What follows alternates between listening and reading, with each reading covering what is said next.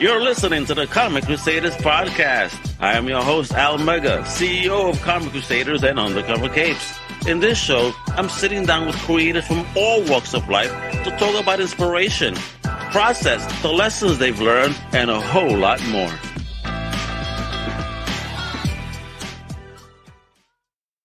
Well, what I mean, this is your boy. I'm going to go over to a brand new Comic Crusaders podcast. And today, you know what it is? We're going to be talking to about some indie comics, some dope indie comics at that from a power couple. That's right, baby.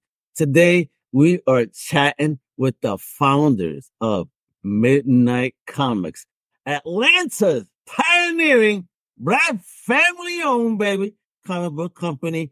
Let me introduce this power couple right here on the scene and learn about the Jones-verse, baby, the ones, the only Lloyd and Natosha Jones. Welcome to the show, kiddos. How you doing? Hey, pretty good. Hey, thank you for that intro. I loved every minute. Yo, thank you. But no, all is well. Y'all ready to go up those stairs like Rocky did, right? And just go boom, boom. Let's go. You are champs in the game. You know, y'all jumping into the independent comic book universe, which, of course, you know what I mean, it's not an easy task, but it's entrepreneurs. And as a couple, y'all doing this and creating some dopeness. Thank you for sending me over the Tales of the Midnight #1. I got to check that out and be introduced slightly to a lot of the characters. I was like, all right, this is cool, yo. I mean, it's a great tale. It's a great story. You know, nothing in your face. It's just story. And these are the characters, and that's it. This is what it is. And I love that from it. You know, you're not pushing on narratives. This is like a fact of this is the universe, you know? So, and I like that. So, you know, I need to learn now, you know, about your geekiness, then your journey, the romance in the universe, the empire building here. So let's start with the lady of the house, Natosha. Let us know where you from, OG. What was the first thing in fandom that you ever fell in love with? Well, initially, I was born in Long Island. I was born in New York. You're Long Island in the house. Yep, I was born in Belport Hospital, until my parents moved us to Atlanta because it was cheaper. Don't blame them. Get out of New York. It is pricey. I don't blame them. Yeah. But yeah, no, the first nerdy thing I ever fell in love with was X-Men. My dad and I used to get up and watch Saturday morning cartoons. And I immediately fell in love with X-Men above all else. I mean, I love all the rest of it, but X-Men has always been my #1. So when I finally got into reading comics, that's where I wanted to start. And then, of course, I was raised on video games and stuff. And I got myself into like anime and manga because my dad wasn't with all that. Yeah. So when you say, you know, you found X-Men in a comic, did you find that on your own or did somebody give you an X-Men comic one day? Like, yo, it's more than a cartoon. No, on my own. My dad didn't have any of his comic books anymore by the time we were born. He had gotten rid of or lost all of them. So I had to build my comic book collection from the ground up. And actually, Natosha is not lost. Mama threw them out. You know, knowing my grandmother, my dad's side of the family is also Caribbean. So my grandmother is from Antigua. My grandfather is from Barbados. And knowing my grandmother, that's not impossible. I'm Puerto Rican, I'm Caribbean, and Mom got rid of stuff that I tell her, I show her pictures. I said, Mom, you remember this? She goes, no, why are you asking me that? Like, because you threw this out. Thank you. I try to make her feel guilty. I love you, Mom, but thank you for throwing out everything there. That's some value right now. You know what I mean? All right, Lloyd, how about you? Talk to me about where you OG from and your first piece of geekdom love. So I'm originally from Oahu, Hawaii. And oh shit, my first Hawaiian OG from. Yeah. And the first bit of content, it would have to be Batman the Animated Series. Was the first thing. Hawaii. Yeah. Wait, I'm like really fucked up right now. OG Hawaii, homegirl from Long Island and on ATL, and you're like all the way. I'm in the West, baby. Shit. Like how? I cannot wait to hear about how you guys met. This is going to be interesting. But anyway, before we get into that, all right. So Batman animated series in Hawaii. So you grew up in Hawaii, So or you at a younger age? Kentucky. I'm an Army brat. So after a Okay. while, we lived in Kentucky, and that's when the show came out, like '92, and I got hooked at that moment. Dad still had his comic book collection though, so once I faced a real love for it, and once he trusted me with being able to read the comic books without ripping them, I got to You need to know. And then when he went to the comic book store, I'd be able to pick something out for myself as well. Now you need to know, at what age did your father feel comfortable with you putting your fingerprints on his comic books? 6. So not until we moved again. But he would buy duplicates. At one point, he was buying duplicates. So I would get what he would have, what I'd be able to, but it was still his. So he would still take them back. But then it'd be like, hey, you can have your own, pick something else. But this is your designated one right here. Don't go in my box stuff. So I feel you. And that was his reader copy when he wanted to keep his man. No, we still can't go in the box. We can look at them. We can't touch them. Oh, really? I mean, I gotta get it. My daughter could, she not that she would be interested, but if she wanted to, she could look at the covers. Do not take them out of the package. I got digital copies if you want to see the inside. Don't you worry. I want to load. Let me fucking with my shit now. All right. So, back to the lady of Da Casa. So, talk to me. Did you grow up with a nerdy tribe too? Or were you a lone wolf in all this? And, how did you even navigate your journey in your geekdom, if you will? I grew up in a house of gamers. That's as nerdy as it got. My dad, my brother, and I, we all played video games together. So the way they went to the comic book shop, we would go to Blockbuster. And I guess y'all did that too. But yeah. I still got the card, by the way. So I still got it there. It's in his old wallet. Yep. He's waiting for the day to reopen. One day. Hopefully. Probably not. But yeah, every weekend we would go to Blockbuster. My mom would rent a movie because she wasn't really into video games like that. And then we would rent like 2 to 3 video games for the week. And that's how I got introduced to Tekken. Tekken is my favorite fighting game. None of us have ever challenged Natosha in Tekken. Okay, check. At least not the older ones. 7, I kind of lost it. Video game house was my house. The TV shows was really the only connection my dad and I had when it came to nerddom. Everything else, I had to find out other avenues on my own. Getting comics, learning about characters, all of that stuff. I made friends who were also nerds and were able to introduce me to like their collection so I could look through at the time. Got a job when I was older, was able to have my own stuff, YouTube, all that good stuff is really how I got into it. I want to know though, because my family and I, when I was a kid, and I'm older than you, of course, there was times when we would pull out the Atari and the bowling game. My parents and I would game for a minute on the bowling, and my father would kick our ass. He claimed he didn't like video games, and yet there's one game, for some odd reason, he would beat our ass. I would get so mad. Like, how the fuck does somebody does not like games keep beating me at a game that you don't like? So what games did you play? What was the game of the house? What was the one that you and your dad was like blood cold enemies at? We're really big fighting. My father and I really big fighting game people. Right. My brother's with more sports games growing up. All right. Mortal Kombat. We could not beat him. He knew all the fatalities. He knew the fatalities, everything, and he would not teach us how to do them at all. We were like, "How do you do that?" Can't tell you. Can't tell you. You got to figure it out. And of course, age. This is before we had internet tutorials and stuff to tell us how to do all the moves you don't know how to do. Just look up a YouTube video. You couldn't do that. You had to figure it out on your own. One day, I see this out. One day, that's my dude too, Baraka. I will fuck you over Baraka. But one day, she is now Natasha was studying. She found the internet and Google. And one day she came in with a sweatband, a sweatshirt. She's like, Dad, let's hang out for a minute. No. Tell me you did that, Natasha, no?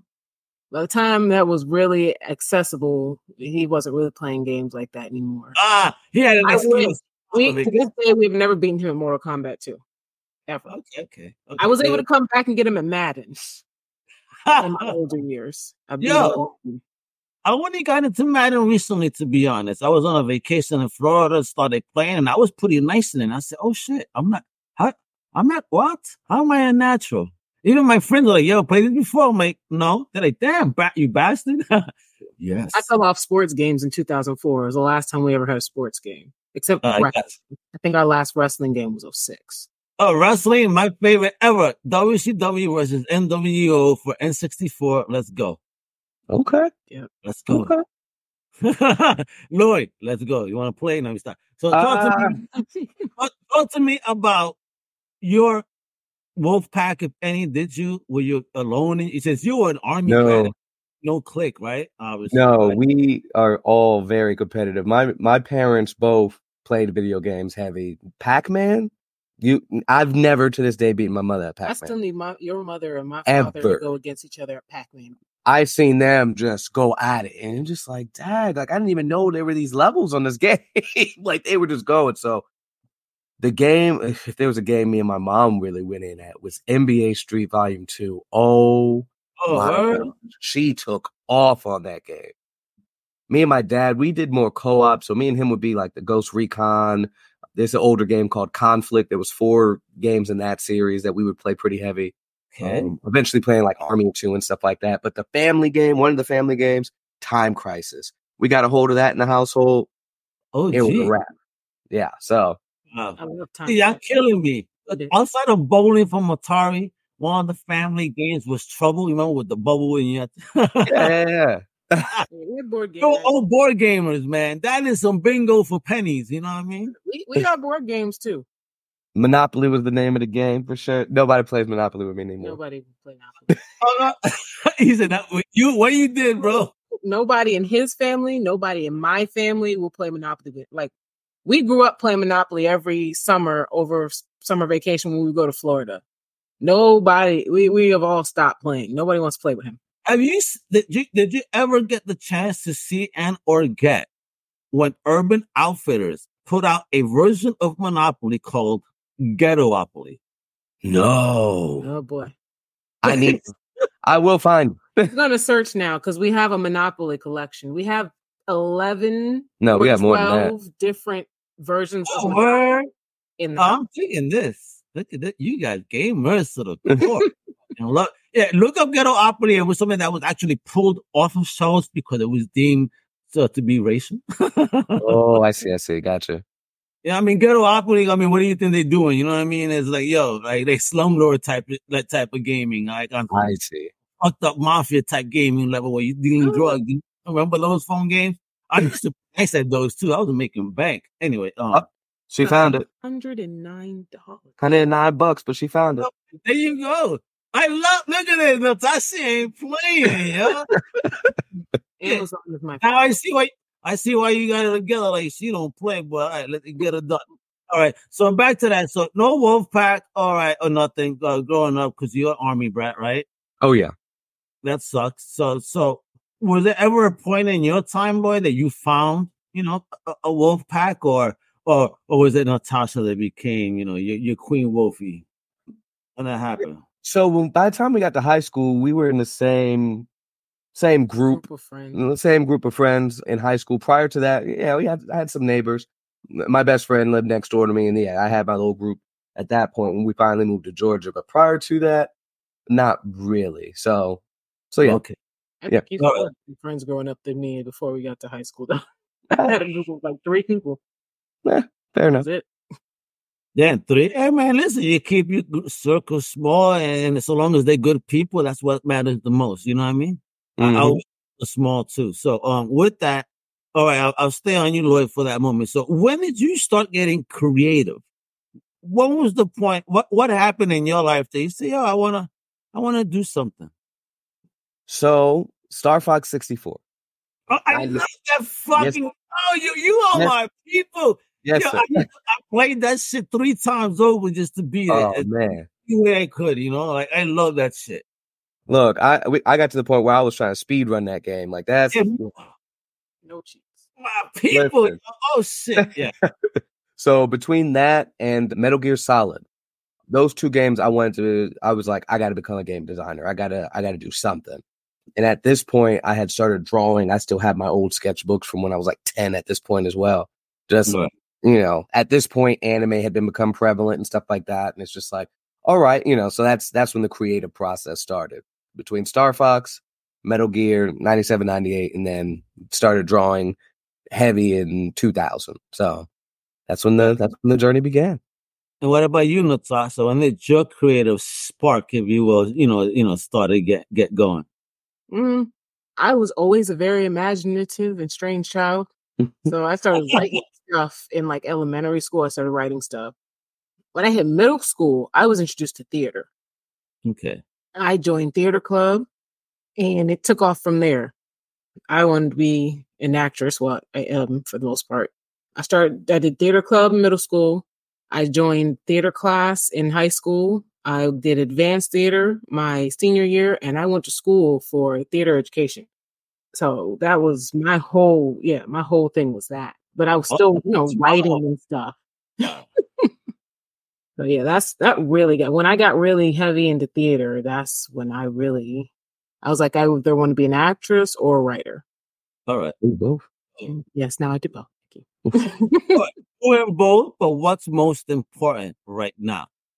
Hey, I don't want to put you on the spot either. I've seen that look before. Like, you motherfucker, how dare you? Nah, acting is still my first love, and it is something that I do. Nice. Were you affected by the recent strike, or are you doing this? I'm not a member of the union, so not yet. Not yet. I am very close to eligibility. It's just expensive. Really? I know these unions be costing, but again, hopefully the level of access you'll be able to get and more work and joining the right people. I mean, fuck yeah, because when you want to get into, you say acting, but your skill level too. I read one in your books, homegirl. Don't be just talking about your acting skills. You're obviously a very talented writer and creator as well, which we're going to get into in a second. Right? So, all right. So, you say you're an actor, but when did you get into the writing side? Like, where did that come from, and those type of narratives? When did that happen? No, writing actually came first. I started writing poetry in 3rd grade. Damn. My Nana died, my great grandmother, and I started writing like short stories and stuff by like 5th grade. I always had A's in English class. My ex-best friend and I had started writing like a novel together that we never finished. And that was always my issue with writing stories is I would start these novels and I would never finish them. Okay. So when we started writing comics, hopefully that kind of went to a path where they will be finished. Everything's outlined. So there's no reason they won't get finished. Absolutely. Now we got to get into the story. I'm gonna ask Lloyd first, and then I'll get the truth from Natasha. But talk to me how you guys met. So we met in high school. I'll give the concise version. What's popping, homie? Okay, so we met in high school. I had a huge crush on her, but wait. You're going too fast. Talk to me. All right, so. You had a huge crush on her in high school. You met. What circle in this, and what was it about Natasha that lit you on fire, homie? She was. We have a great night tonight. Come on. Oh yeah. So first off, oh my gosh, and then again that same kind of group circle. She's talking about the anime. We're talking about comic books. We're talking about all the same stuff, and I'm just like, oh my gosh, you know what I mean? Like she ain't phony with it. Like this is okay. Oh, shit, wait a minute. Hey, love it. Yeah, but I was very shy and quiet back in the day. I was not as talkative as I am now. So I didn't speak up, and she had a boyfriend. So that was the thing throughout all of high school. I never got to shoot my shot. I never got to shoot my shot the entire high school career, but we had the same friend circle, so we still got to get to know each other, which was pretty cool. But it wasn't until years later we run into each other at the mall, and I had my chance at redemption. So, all right, wait, you stop right there. All right, Natasha, No, he has to get the next part about him asking for my number, though, because that's the lie he always tells. Really? I asked for her number. She said no, but then you asked for my number instead. You exaggerate it usually, but okay. Come on, I'll try to. He's on air. He goes, "Let me not bullshit while I'm on air over here." Am I right? Not live. Like we can't edit this now. Come on. Is that how you remember Natosha for real? Did you remember him in high school? Did you even notice he had a crush on you? We used to talk all the time. I didn't know he had a crush on me, but we used to talk all the time. There was a website. I don't know if anybody remembers this website. It was called Gaia Online. Gaia. Yeah, it's this little website, and you have like this little avatar. Avatar. You go around and like it was MySpace before MySpace, but actually about the same time. Actually, it was the same. Holy shit, MySpace. My aging ourselves. That you guys are not great though. There we go. But they had a DM feature, and we were all friends on it, and so me and him used to like message all the time on there and talk about stuff that we didn't talk about with like the rest of the group, just if we need somebody to talk to. So like, it's pretty cool. You can't talk to the cool kids about this shit because this is too nerdy for them to understand. I was in that generation. Let me tell you, I grew up in Brooklyn. And, I had to be a thug. I was a gang member. I was all this shit. But then at fucking home, I'm motherfucking reading comic books and watching cartoons and shit, waking up at 6 a.m. on Saturdays. Ready to go. Oh, I'm a gangbanger. Let's go, baby. Yeah, no, people thought we were weird. Yeah, no, we communicated on there pretty frequently, even after I graduated for just a little while, because I graduated first. I'm older than him. And so then everybody kind of left Guy for a little while. And then we ran into each other twice, both times at the mall. Once I was with a friend of mine who was a male friend who is like a little brother to me. And he didn't know. Right. He thought he was my boyfriend. He assumed immediately. He's like, shit. I missed my shot. Yes, we always were hanging out. Like that was the only friend I really kind of had in the area at the time. So we were always hanging out. So he thought we were dating. So we still all talked because we all knew each other. But that was that. Next time I was with my girlfriend from college, that was the time he asked for the number. And I was like, well, let me get your number instead. And then I messaged him the next day. I said hi because I know who he was. I mean, he's always been a cool guy. That's nice. And he messaged me back a year later. It was a year. Wait, I'll be honest though, Natosha, first of all, that if you would have asked me for my number instead, even though I asked, I would be like, she's never gonna fucking hit me up. This is bullshit. I texted my hopes would have been crushed right there. All right, so be honest. Was it a year later? Did you wait that long, homie? For real? No. You're right. It was probably like 6 months, and you responded because shit, you again because I was selling a camera that I had, and I had reached out to multiple people, and you were one of those people. Okay, that's messaged me back. That is closer to the truth. That is closer to the truth. Let's do it. And look at now, you guys are together building an empire that is. Still have that camera. And you still have that dang camera. I sure do. And you still haven't sold it? No, he didn't buy it. We talked for weeks and then went out on a date. and now, instead of selling it, you guys are using it right now for this video. It's in a box somewhere. You had me look up for a second, like, wait a second. He started checking. He said, wait a minute, is it? Love it. All right, guys, let's get into this baby. I love the origin story. I love the power couple stuff. Y'all getting together, and now we need to know, how'd you guys get together to build what you guys are building in Midnight Comics? So here's the website too, folks. Look at these characters here. We're going to get into a whole bunch of this. I have a trailer too. Right after you answer that question, I'm playing the trailer. All right? Okay. All right. So I need to know, how did you guys even talk about, when did this discussion even happen about, let's do something? Oh, okay. 4 years ago, after Naruto had ended, we read the manga, so we kind of had already known the ending and stuff. We started theorizing on what really happened and also why we didn't like how it ended. So I guess we always say spoilers for the end of Naruto, if somehow you haven't seen it and care. Right. Of course, Madara gets taken out, Kaguya comes up, fight, blah, blah, blah, they defeat her. Ever since we read that in the manga, I was like, no, they should have lost. Madara should have won. Because think about, I don't mean to interrupt you, but I knew you were going. So really quick with that ending, right? Like the whole point of the war was to cast a jutsu on the moon that's going to cause everybody to get exactly what they want, right? Is that not what happened moving forward in the epilogue of the series, the movies that followed, the Boruto series? Everybody got exactly what they wanted. Naruto became Hokage, Naruto and Hinata got together, Sakura got Sasuke, so on and so forth.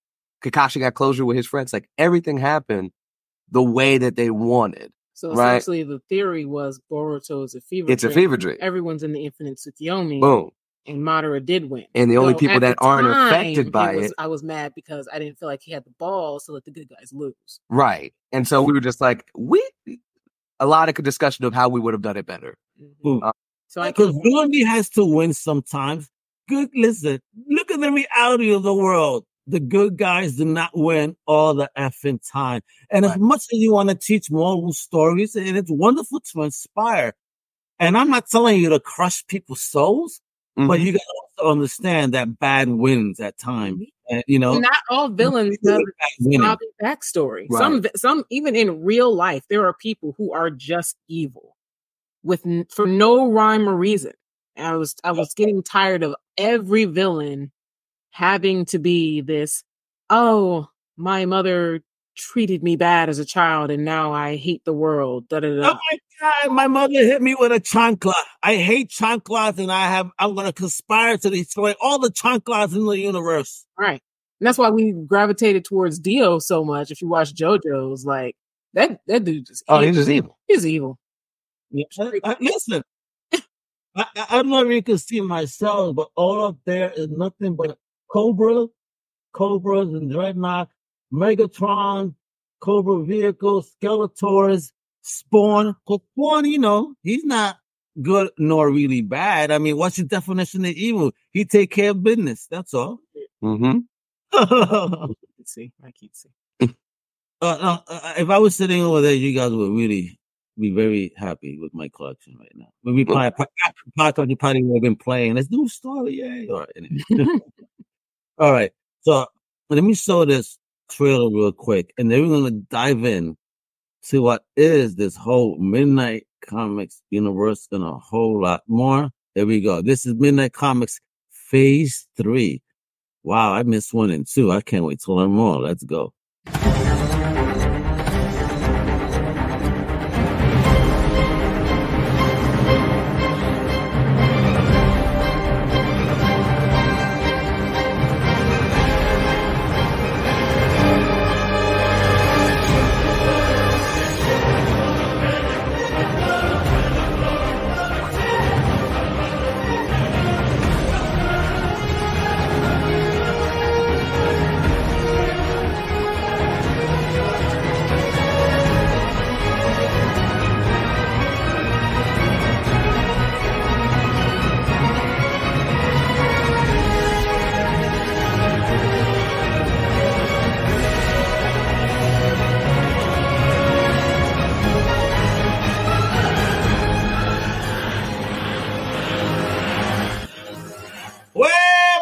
Bring on 2024.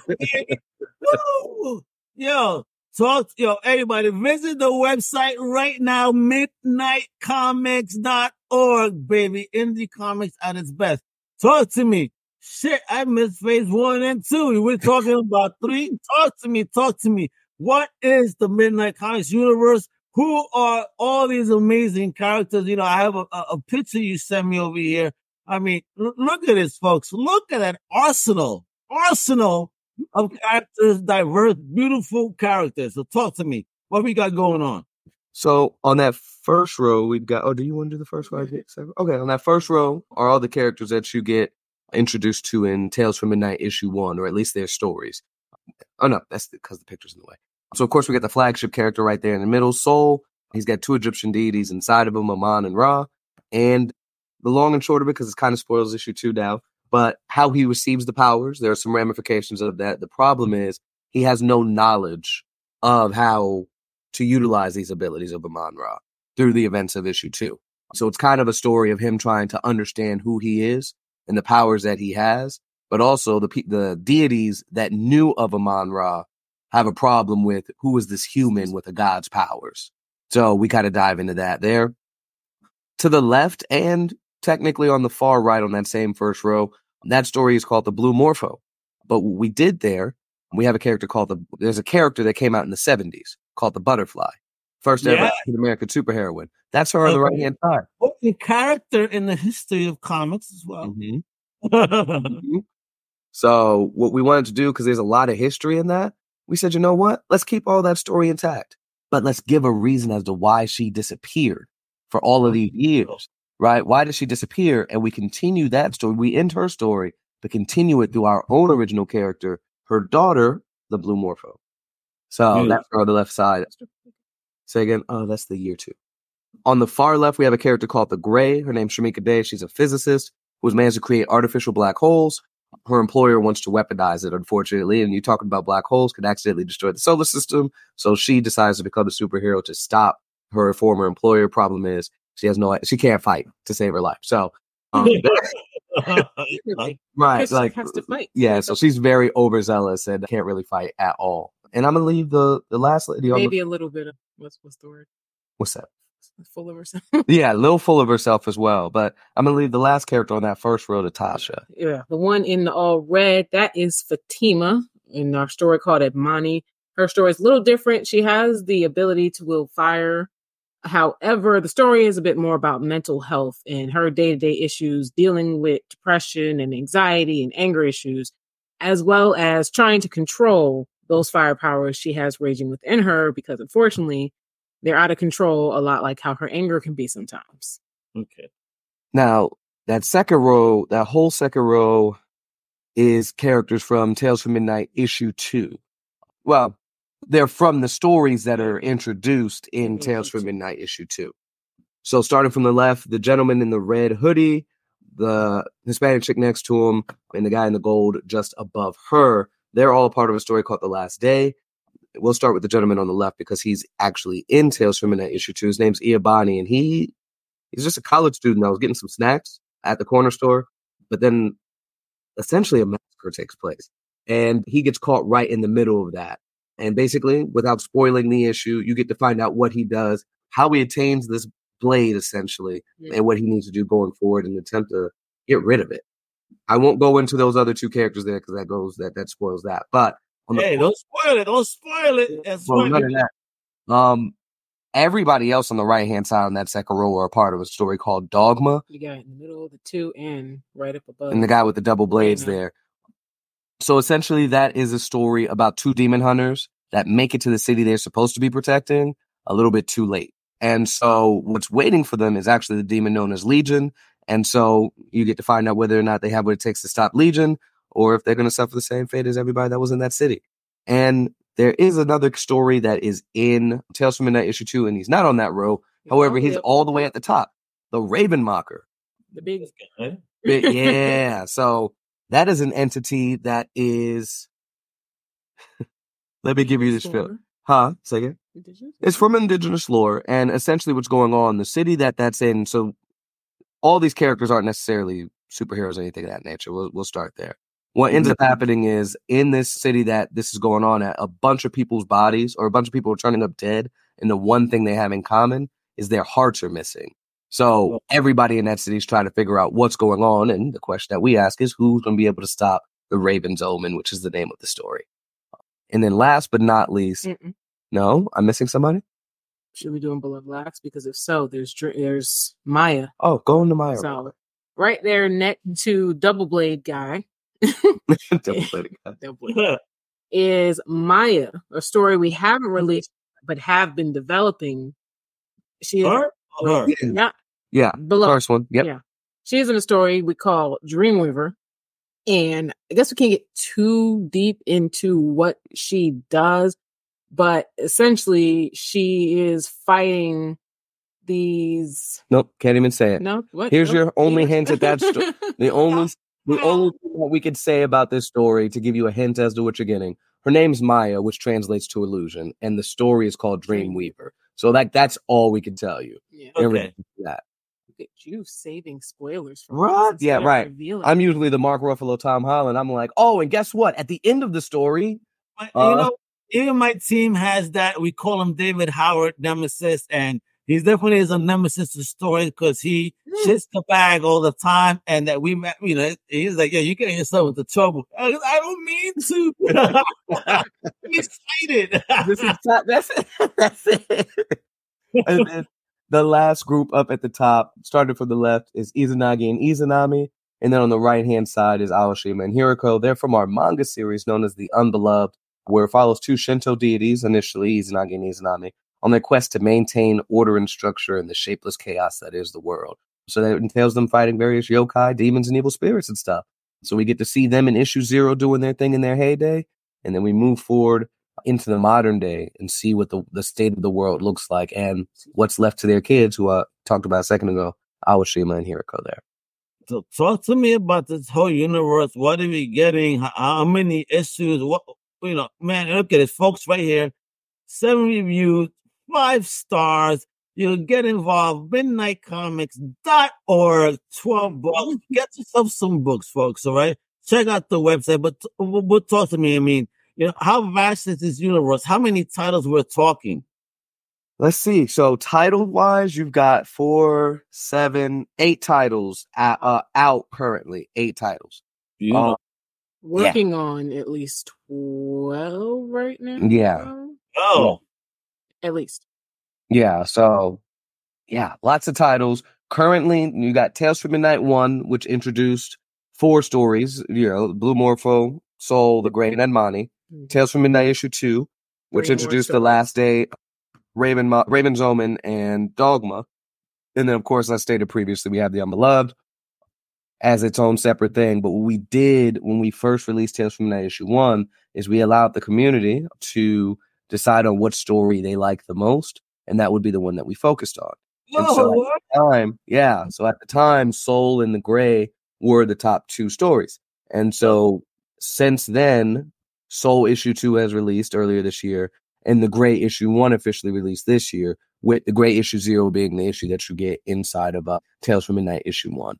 So at the moment as it stands, and Edmani was 3rd place. So Edmani actually dropped alongside of The Gray, which Kickstarter orders are going out for that as we speak. So those all released this year. Soul, The Gray, and Edmani all dropped. And Tales from Midnight 2 technically as well. Mm-hmm. And so we do plan on sending out, I guess, a correspondence or email blast once more to kind of re-verify the stories from Tales from Midnight issue 2, though at the moment it is looking like Ravenmacher is the top contender. Just to verify what story. This one was the Last Day. Oh, no. It was close, though. But yeah, I think it's the Ravenmacher because we were asking people at DreamCon as well. Oh, and people were like, fair. That's fair. But people was coming back like, hey, I need more of this Ravenmacher. So that'll probably be the top contender there. And so we'll do that story next. But all of these stories will have their own runs as well. Just which one gets the priority will be based on the community. So, talk to me about the importance of having, such diverse characters in your universe. I mean, is this because of your surroundings as you're growing up, or a lack of seeing it? Oh, a little bit of everything. Yeah, it's a mixture. Growing up, not really seeing a lot of us in media. Like, we had the Static Shocks. Mm-hmm. Amazing series, and then that. but there wasn't a lot of it, and it definitely wasn't at the forefront. Mm-mm. We had Brave Star. He was Native American, so he was still brown. We kind of had something brownish. Yeah. I grew up, Super Friends was actually the first ever superhero cartoon I ever watched. Right, well, and who was the homie? The Apache Chief. Clung to Apache Chief and Black Vulcan. Black Vulcan. Yeah. Rip off because they couldn't get the rights to Black Lightning. Yeah, but let me tell you though, wearing a leotard just was not an appealing look for homie. You know what I mean? You know, it was the times. You know, that was the style back then. Lord. Thankfully, You know what, Lloyd? I think you need to wear Leotard as cosplay for one of the Midnight Comics cons. You know what you think? I've been hitting the gym. I'm trying to work on that. So I can't promise it'll be 2024, everybody, but 2025. Be on the lookout. You've been working on getting to that soul shape for like 2 years. You got this. I have done the gray like 5 times. Jeez. Oh, there we go. All right, look. Also, all right, so you guys cosplay your characters. All right, talk to me about crowdfunding. How did you even? Is this how you started your whole journey? How did you learn about crowdfunding? Learn to navigate it. Talk to me. How did you even start the publishing? Was it raw dog? You invested your own money? Yeah. Yeah. We to use your word just now, we kind of raw dogged it until last year. Last year we ran 1 years of raw dogging. 2. 2.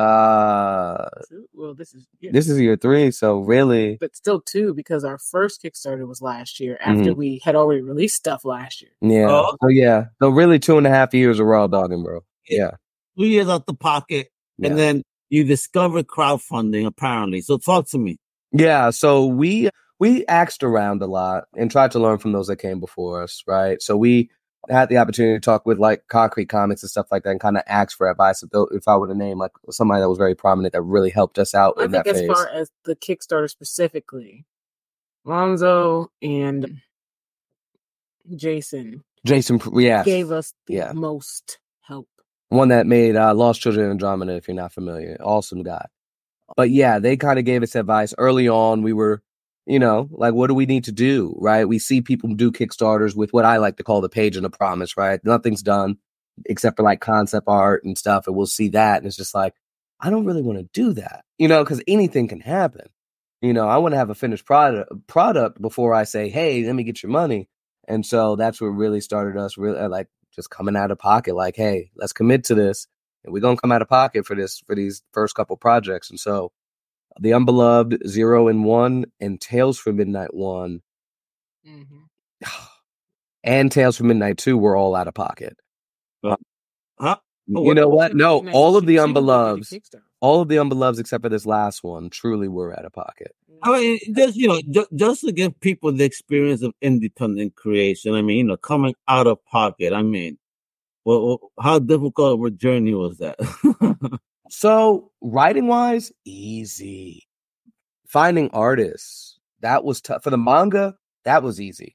But finding artists why manga easy and regular artists not? And how did you even discover how to navigate that? Because again, you guys are new in the game. So how did you even, I love learning the steps you guys take. You know what I mean? Yeah, absolutely. So for the manga, we actually found somebody on Fiverr for the manga. And that was, we found him really quick. And how to say this? It was less likely to find, because even at the time, finding artists for the comic book side would be people that was using art that didn't belong to them. And that was more prominent than the manga artists, because manga are on talking about on Fiverr, because manga artists were more readily available, like actual artists. So it was very hard on Fiverr, and that was our first kind of go-to. But then, of course, once we released that, and we was like, we really want to get started with Tales from Midnight, because that was the one that we wanted to come out with first. We said, okay, that's when we started reaching out to those that came before us, like, where did you go, right? And it was just like, hey, I found people on Instagram, dude. And, we started reaching out to other artists that we seen work on indie products, people that were verifiable, that we could say, hey, you worked with them? Oh, okay, cool. What's their time frame? What's that? So, you don't have to reinvent the wheel, right? If their timing is there, like, okay, hey, I'd like to work with you. You work with them, and then other artists will start coming out of the woodwork, like, hey, I'd love to be a part of this project. You're like, okay, we'll give you a shot. Do a couple test pages, and then it just kind of keeps going from there. Like everybody, it's a very big but very small, space, right? So you're going to find these artists. The fact that you're looking at them, algorithms, social media, they're going to show you more artists, and it's just going to now at this point we're readily or regularly scrolling like, oh, I don't recognize there. Reach out to them or follow them, and just kind of keep up with them for potential later project and stuff like that. But to go back to the beginning, yeah, it was very difficult finding artists and stuff like that. But then the real difficult part was funding it. paying for it. We got, it's us, of course, but then we also got 3 kids. So it was really trying to figure out how can we pursue this and make it feasible. And that's when the idea of How Tales from Midnight was created, came to be. Like, instead of, well, partially, there's a little bit more to it. But one of the things that went into that was, instead of coming out with one book, right, just one story at 20-something pages, when we have all these ideas, let's give you 4 short stories so you can get an idea of what we got to offer, right? So then when you look us up, you're like, dang, wait a second. They got the manga series. They got these 4. They got 5 stories. Who are these people? They're new, right? Mm-hmm. And then we come out with Tales from Midnight 2, and we give you 3 more stories. Oh, there's your 8 titles, right? And so you have a catalog to say, I want to see more of this. I want to see more of that. Okay, cool. So I love that take. That was kind of like what DC did back in the 70s with first issue special. Yes. You know what I mean? Yeah. That's where we got Warlord from. That's where we got, Starman from. We got a continuation of New Gods off of that, OMAC was born out that motherfucker. I love first issue special, you know what I mean? And step up, letting fans kind of like, let hey, this is what we like. All right, bet. So let me work on what you guys want. Let me cater to the people that care about the universe. And I think that only could be done really in indie, because Big Two don't give a shit about 3 at all. They're going to just keep feeding into whatever they're working on, and we'll change the comics for the movies, and it should be the other way fucking around. So respect the comics. How dare you, but whatever. I think how do you feel about that when they start just changing the movies so much? And I can understand like alternate universe, but goddamn, sometimes like the disrespect is too much. Would you agree on that? I guess it just it really depends. It depends. Like I'll when movies start changing things, I think about like Dark Knight Rises, and I think about how frustrated I was on that movie. Like the cop that was Robin, I'm like, Robin's name ain't never been Robin. His name ain't never been Robin. Why are we making this kind of change? Like, that was unnecessary. Did you even understand Christian, though? Say again? Did you understand Christian? Hardly. In the first, look, I think he should have kept how he did it in Batman Begins. That was the right amount of, that was the right amount to the voice. But when we got to Dark Knight and Dark Knight Rises, gosh, I think somebody said it on the video, he sounded like he's gargling cigarettes. Like, bro, like, chill out. I think he smoked had a couple of shots of Henny and started. Right, though. But yeah, those type of things are very frustrating. Where it's just like, dude, like you could have, like with that storyline, you could have just had Azrael, John Paul Valley, I think his name is. You could have just had him be the guy. Azrael, that would have been wild. I mean, you want to do something different in Batman movies? Bring in that motherfucker already. You already brought in Bane, so right. This. Was that not the storyline, right? Like Nightfall? Like that's pretty much what Dark Knight Rises was. But why? But they just completely gutted it. And it was just like, okay, so it's definitely, that's like one of my least favorite. Since we're on this topic of film, and just, different media, if this Midnight Comics universe could be anything other than a comic book, let's manifest things because energy is real. And let's verbalize these things with proper verbiage here. If this could be anything other than a comic book, that you could realize it to be, would it be an animated show, an animated film, or live action film or live action show? So we've had different ideas dependent on the story, which story it is. So for Soul, animation, like a series for sure. Mm-hmm. But series, okay. Yeah. Yeah. The Gray we've always seen as like a live action movie kind of thing. A movie. All right. I love this. They already know. They're divided. I love this. They know what they do. See, folks? Power of a couple here. All right. Bet. So what else we got? So we have one. It'll be an animated. That you have more shows in them because again, I read this. The Midnight. Yeah. Tease me. You have a whole Taupe universe of characters here. Yeah, Morph will be a live action series for sure. And I think we play with Bonnie. We're not sure with Bonnie. Yeah, just yet. Yeah. So the only ones we've really talked about because they're like the main four, all our stories. if you were to do a series right now, do you have any live actors, actresses that you think will fit the role of any of your characters right now? I think we've discussed it. We've discussed it settled on anyone in particular. For Blue Morpho, I forgot who we said for Blue Morpho, but for the Butterfly, we did Tiana Taylor for Butterfly, bro. She like the facial structure, like the body structure. Yo, yes, with the mass structure and that body. What? Come on. Funny enough, I think Yara was Yara. Yara Sedelza or whatever her name is. I think that was what ended up going, was actually her. Yo, I can see that.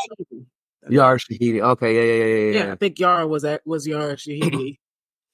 We were just like, that's we're manifesting here, folks, today because this is going to be real. And you want to know where we're manifesting, it's important for you to check out the website, midnightcomics.org.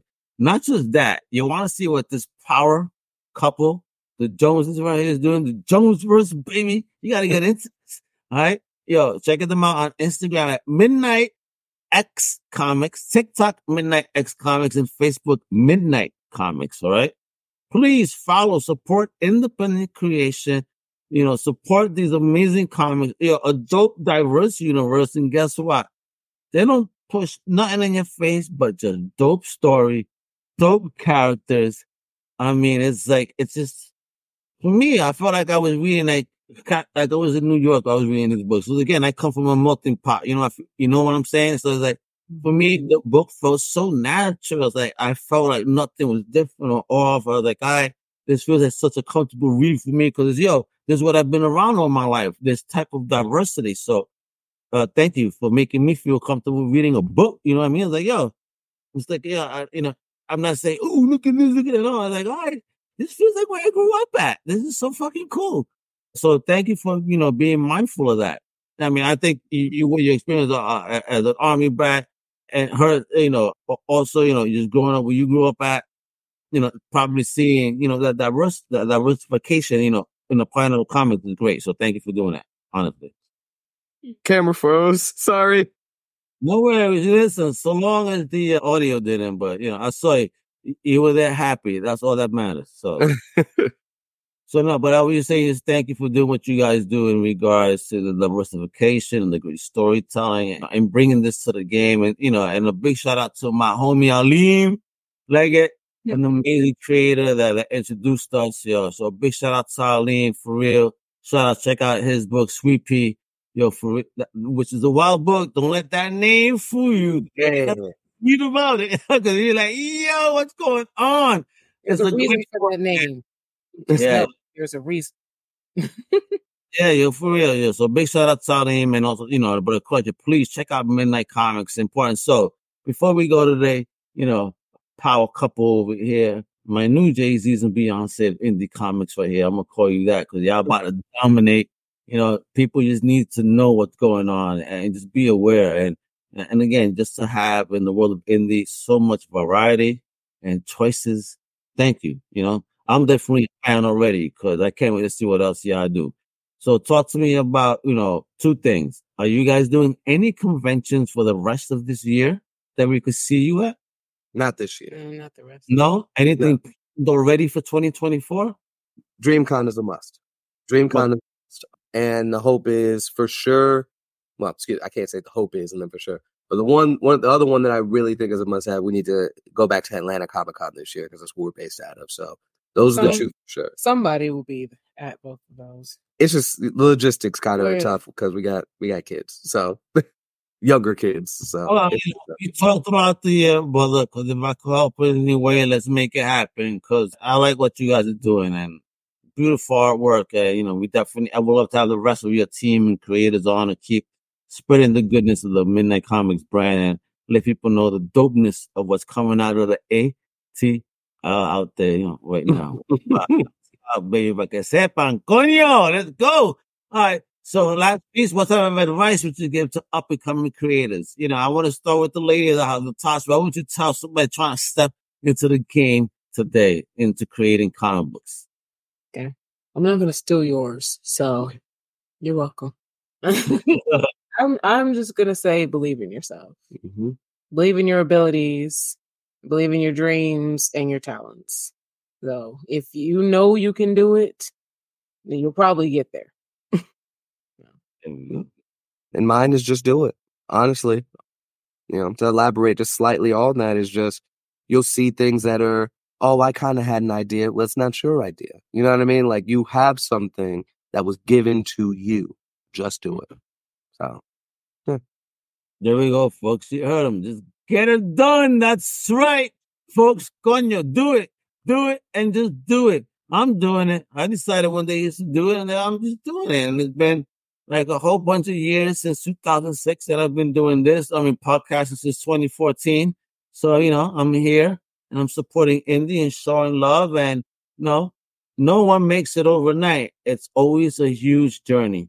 And, that is why you always got to respect and be mindful of the creators' journeys, because you never know what they've been through to get where they're at. And, thank you for being awesome like that, guys, especially being a wonderful example of the couple working together to create such a wonderful brand. I think that's a beautiful thing, that a lot of people would be very happy over. So you guys inspire the shit into me and give me hope that maybe one day I'll find my chick that'll ride with me on that level. Wherever! So I'm for Midnight Comics, baby. Check out my midnightcomics.org again. Dope comics. Thank you, everybody, for tuning in. Thank you, Lloyd. Thank you, Natosha. Thank you, my fellow Crusaders, for tuning in. Yeah, I mean, the world to me. Hasta la próxima. Much love. Wherever! Thank you for listening to the Comic Crusaders podcast. If you like the content, please subscribe and turn on notifications.